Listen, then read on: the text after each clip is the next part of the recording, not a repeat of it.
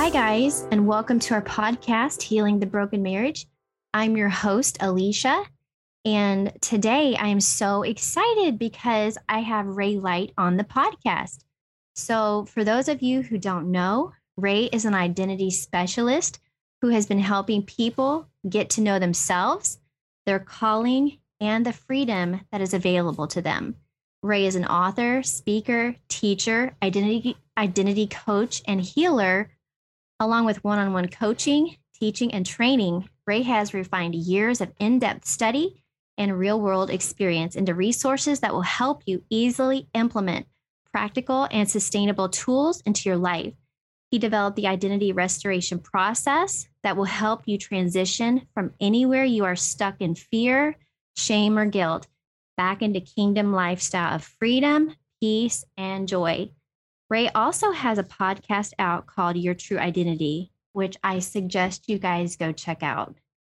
And I just wanted to say how thankful I am that you are here. And I'm excited for the listeners to be able to draw from your wisdom today. So welcome, Ray. Thanks for having me. It's great to be here, Elisha. I really appreciate it. I know, I'm really excited. So I just kind of wanted to give you a little preface about what we've been talking about.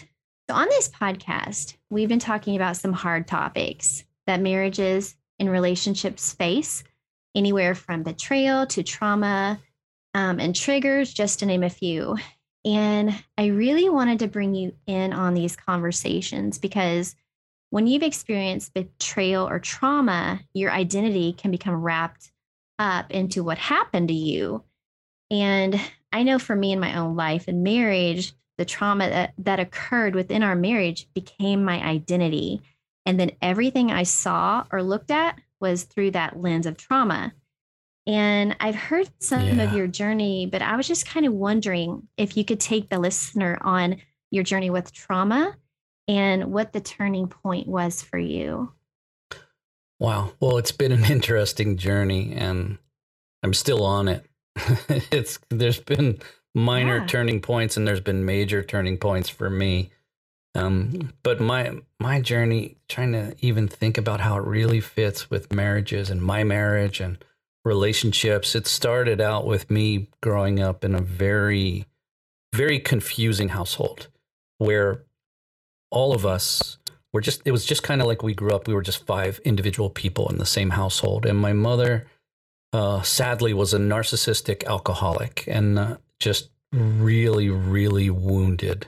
And my dad was just kind of like more of a neglectful. He was like a nice guy that I think he dealt with depression. Looking back, I would say he probably dealt with depression and he just kind of was isolated and would do his thing and very just not involved. And he let my mother be verbally and emotionally abusive, but he really wasn't abusive except for the neglect is the way I would describe it. And so I grew up there, and with the way I would describe it, I grew up with an ambivalent attachment disorder. Ambivalent and avoidant attachment disorder because of the nature of, for me as a child, I can even think back and relate to, and working with a therapist, I've been able to reconnect with some of the areas from my deep childhood where it was actually more comfortable for me to stay in my uncomfortableness than it was to be able to get any kind of help from my mother. It was more uncomfortable to get any help from her because of her woundedness. So I really got that ambivalent kind of avoidant style of attachment disorder because of that. Right. And most of my life, I've just been alone because of the nature of, when I say alone, I can be with people and still be alone is what I mean by that. Right. So it doesn't matter who I'm with. I'm still alone really inside.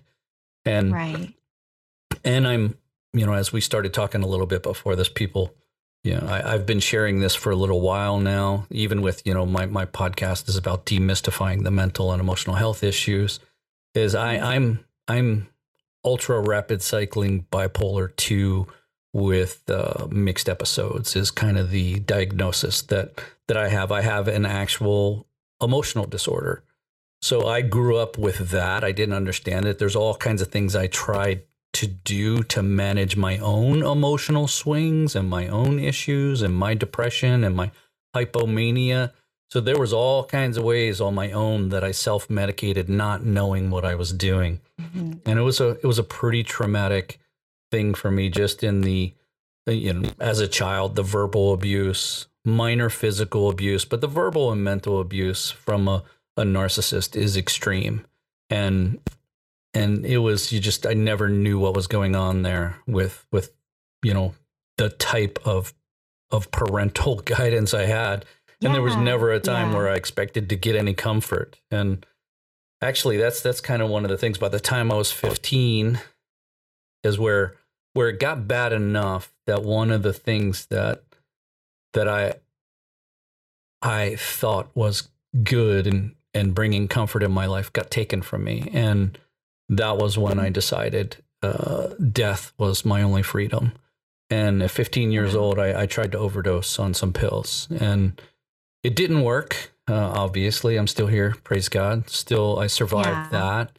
And at one point during that process, just looking back at it recently, I still remember that my mother was just annoyed and frustrated that I did that. I never got compassion from that. I can look back and realize I never got compassion, and it was even used against me as a weapon as it went on after that.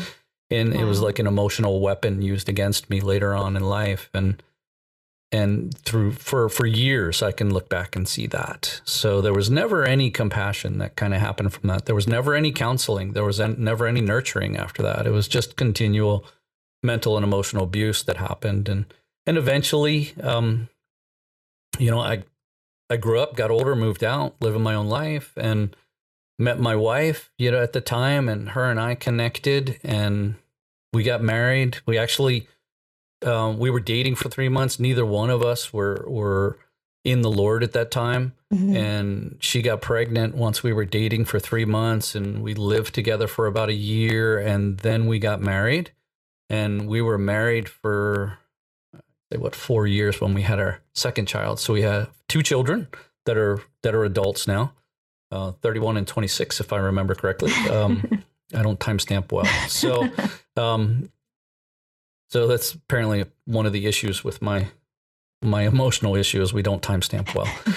So remembering things like that are difficult for me. Okay. But yeah, so we were in that process of married, going through life, which was an interesting mess with the two of us. We had our dysfunctions that fit together. And I call it functional dysfunction is the way I describe it with relationships. Is the reason why her and I put up with each other is because our dysfunctional, unhealthy issues fit together.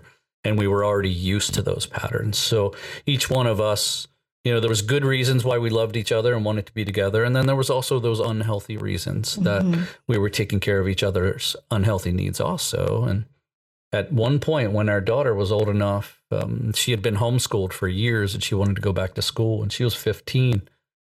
And I remember we went back to we went back to the school situation where we had to meet the teachers before school started. And I remember that there's something happened where I remember thinking like, hey, it wouldn't have been that difficult for my parents to be involved in my life. And going back to school in general, in that situation, to be in a school setting was rough for me because I was so depressed and I was so messed up during my school years that was just not an easy thing for me to do. And then I realized it wouldn't have been that difficult for my parents to be involved in my life. And then that just opened something up, and it turned into resentment and anger. And then boom, all those emotions I had packed away came pouring out. Yeah. And I went into a full depression. Full debilitating depression. And in that place where I went into that depression, I was already a missionary with Campus Crusade for Christ. I was on staff at the church I was at. And luckily, when I shared my issue that I was dealing with, one of my friends there was connected with someone who does inner healing, and he recommended that I connect with him. And I went and prayed with my buddy Tripp, who's down in North Carolina, who does the Leanne Payne style of pastoral care ministries, inner healing style. And I had an entire encounter where I got freedom and healing, was able even in a vision, met the woman that my mother was created to be, and was reconciled to her, and was healed of that depressive episode. And I've never gone that deep again. But with my emotional disorder, I deal with depression still to this day. And I have to manage it, and I have to work on keeping my peace in my hypomania and in my depression. But I've never gone that deep again. And so that's kind of been my journey, and just pursuing healing after that. And just really God gave me a message of identity in the sense of who we are in Christ. And I've been pursuing that and helping people get to know themselves and have choices ever since. So that's my journey of what happened and maybe some of the trauma that I experienced. Is that what you were looking for? Is that what helps you in understanding? Yes. Or is there more? That was really, really good. I was, wow. No, that was perfect, because I feel like that kind of leads me into the next question that I have for you. So I think for a lot of people, it can be very attractive to identify as the victim in your story. And I feel like this is what the enemy wants us to do. I know for me, this was definitely, one of the ways that he baited me, was to identify with that which has happened to me. And I think he does this to keep us stuck, because if you're always the victim, you can't be the victor. And I recorded a podcast with Jenna Winston recently. And in it, she's talking about when you sustain a fracture or a trauma to your soul, the trauma remains at the age it occurred.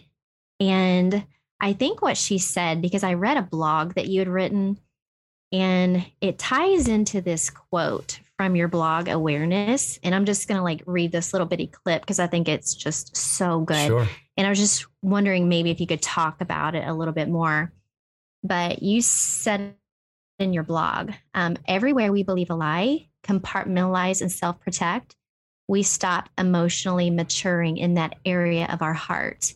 We may have become really good at protecting ourselves because of a lie, but do not confuse that with maturity. At whatever emotional age we started protecting is where we will need to mature from once we are healed. And when I read that, I just thought that was just, when I, the podcast with Jenna, and then the blog that you wrote, is like everything tied together. And so I was just wondering if you could talk about that a little bit more. Yeah, I can. I guess and first of all, Jenna is a very good friend of mine. I love her. So I'm glad you had her on here. She's such a good friend. The way, and I guess, I'll break out my opinion of trauma, first of all, maybe to help understand what I'm talking about.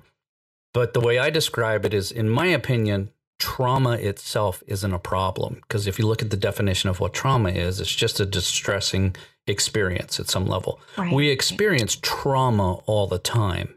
And sometimes you just kind of get through with it and you go. But what I think happens, this is my opinion of the difference, because the problem is unresolved trauma, not trauma itself. And what I've found is, when we have some level of experience that doesn't fit the norm, something that we don't have capacity for, and a lie gets established, and what happens is that lie is kind of bonds with the experience of the trauma. And as soon as we connect that lie to that, that's where we kind of get stuck, because then that's when we will compartmentalize, or in Jenna's terms, fracture. And I just call it compartmentalization. Just, it's a simple term for me. But we will, when we believe a lie, and that along with that trauma, we will also compartmentalize, and then we will self-protect in some kind of subconscious program of fear, shame, and guilt that keeps us stuck in that area of our heart. And it's almost like that, in that compartment of our heart, we just continually relive that lie over and over again. So that younger area of our heart is kind of like packed away in our subconscious. And really, you're stuck kind of reliving that over and over again in there. And then every once in a while, when that lie gets triggered for whatever reason, it comes up and kind of takes over. And then you react in and out of the lie, basically. So you react out of the lie of a past experience in fear, shame, and guilt, instead of being able to be present and respond in freedom, peace, and joy in the truth of who you are in Christ. And that's how I would describe that, becoming a victim. And what happens is when you trigger into that self-protection, then that is the lens in which you see reality. And that's what's happening, regardless of what's actually happening. Right. Oh my gosh. That's so good. I know for me, it was very, very hard to come out of the victim mindset, because for so many years, that's what I was. And what was happening to me started writing my future for me. And it took a lot of prayer and inner healing before I realized that I am not what happened to me. And I feel like this can be hard for a lot of people, because it can almost feel like a death if you let that go, because, being a victim can almost feel comforting, and letting that go can feel scary, or like you're losing a piece of yourself. So I just wanted to ask you, like, what would you say to someone who is at that point? They see the victim mindset and the self-protections that they have in place, but they're finding it hard to come out of that or to let that go. What would you say about that? Well, the awareness of that is beautiful, because most people are not aware. So just first of all, celebrate the awareness, even though the awareness is miserable. I know that, right? It's almost worse, because now you're aware of it. And if you are aware that, I have this victim mindset, and I do this because of that, that awareness is great. And for me, it's always about finding out in that place, now that you have the victim mindset, I'm kind of simplistic. It's always the same for me. Through encounters with God, I try to actually find out what is the actual belief system. What's the lie that is bonded together with that event, whatever it is that you've now identified in. And with that, you know what the system is, you know what's running because of it, or you have some level of understanding, but finding out what is the actual lie that you need to repent of. Because if we don't know what the lie is, we can't change our thinking. And that's the reason for discernment, to find out whether it is all the hurt is from a loss, or all the hurt is from a lie you believe. And that's where discernment needs to come in, where we actually need to allow ourselves to think our thoughts and feel our feelings. And one of the problems in the church, especially if you grew up in the church, you've been trained to deny your thoughts and discount your emotions. Yes. And that's why there's so much mental and emotional illness in the church, is because we're not present. We haven't been able to process, and we can't actually deal with the thoughts that we have, because a good Christian would never have them. So you have to deny or push them down. So one of the things that has to happen is we have to acknowledge our thoughts. We have to let ourselves think what's actually going on in there, so that we can capture that thought and make it obedient to Christ. And I want to be clear, though, when I'm saying think your thoughts and feel your feelings, I'm not saying follow where those thoughts are going. I'm saying actually let yourself be aware of the thoughts you're having, so that you can allow God to connect with you there, and you can actually capture it, find out what it is, find out what the lie is that's going on in that victim mentality. Because one of the things that you pointed out, when you identify yourself as something, you can't be healed of it, because now it's your identity. So you have to realize that, like you said, your trauma is not your identity. What happened to you is not your identity. These things that you've done or have been done to you have nothing to do with who you are in Christ. And being able to know what is the actual lie that you believe in that, and what's true, what's the truth of who you are, so that your heart has a choice. Right now, in those areas, you really don't have a choice, even though you do, kind of, but you're stuck in that area of your heart. You don't even really know what it is you believe. You just know you feel like a victim. You feel like you've been victimized. And then you see everything that way. And so if you can't do it yourself, really honestly, if you're in prayer and you're doing it and you can't do it yourself, I'd say get outside of yourself and get help. Go to a counselor, get therapy, connect with That's one of the things I do with identity coaching. I help people get to know who they are and give their heart a choice so they can have freedom. And it's just a simple process. But get help. It's okay. It's okay to get the help you need, is what I would say. Yeah. And I can vouch for your identity coaching because I have signed up myself. And so I think that's just so good because, like you were saying, a lot of times in the church, we're taught, especially with certain feelings like anger, anger is bad. Don't give the devil a foothold. And some of that is true, but there's this part of us that thinks, well, I can't be mad about anything. Well, sometimes there's things that make you mad. And the emotion of being angry isn't a sin. Like you said, it's what do you do with that? And so I really love your approach of restoring the identity of a person, because I think it really goes down to our roots and our core. And I think so many times we overlook identity and only address the symptoms. And I feel like the enemy goes after our identity to keep us from becoming that man or woman of God we are created to be. So I'm just thinking, what would you say to someone, maybe they're really struggling with their identity right now? They might be saying something like, I don't know who I am anymore. What is something that they could do today to begin the process of restoring their identity in God? Well, one of the things I found, if they're in a place where it's maybe deep like that, like you're talking about, is realizing the helpful understanding that those places where you think you're the worst, where you just don't know who you are and you see all these negative things about you, and you almost think you're cursed or whatever it is that you're thinking about yourself, those areas where you're feeling the worst about yourself is the area where you are the most gifted, and that's where the enemy has been attacking you from the beginning of your existence. Oh, that's good. Because he wants to attack your identity and your authority so that he can destroy your community. And in that place, he wants you alone and helpless and hopeless. And I've been there. I know that one. That's one of the things I share with people, that everything I know, everything I teach, everything I've done is experiential revelation because I needed it. Yes. Because I needed that healing. It is why I do what I do. And so what I share with people is that I do inner healing. I don't do inner healing because I'm mentally and emotionally healthy. That's not where it comes from. I know the truth of who I am is already true, and I am mentally and emotionally healthy in Christ. I'm just not in my life. It's just, I don't play, it's one of those things that because of who I am in Christ, that's one of the things I joke about is like, I know I am the righteousness of Christ, and I'm like, I'm not a sinner. I just play one in my real life.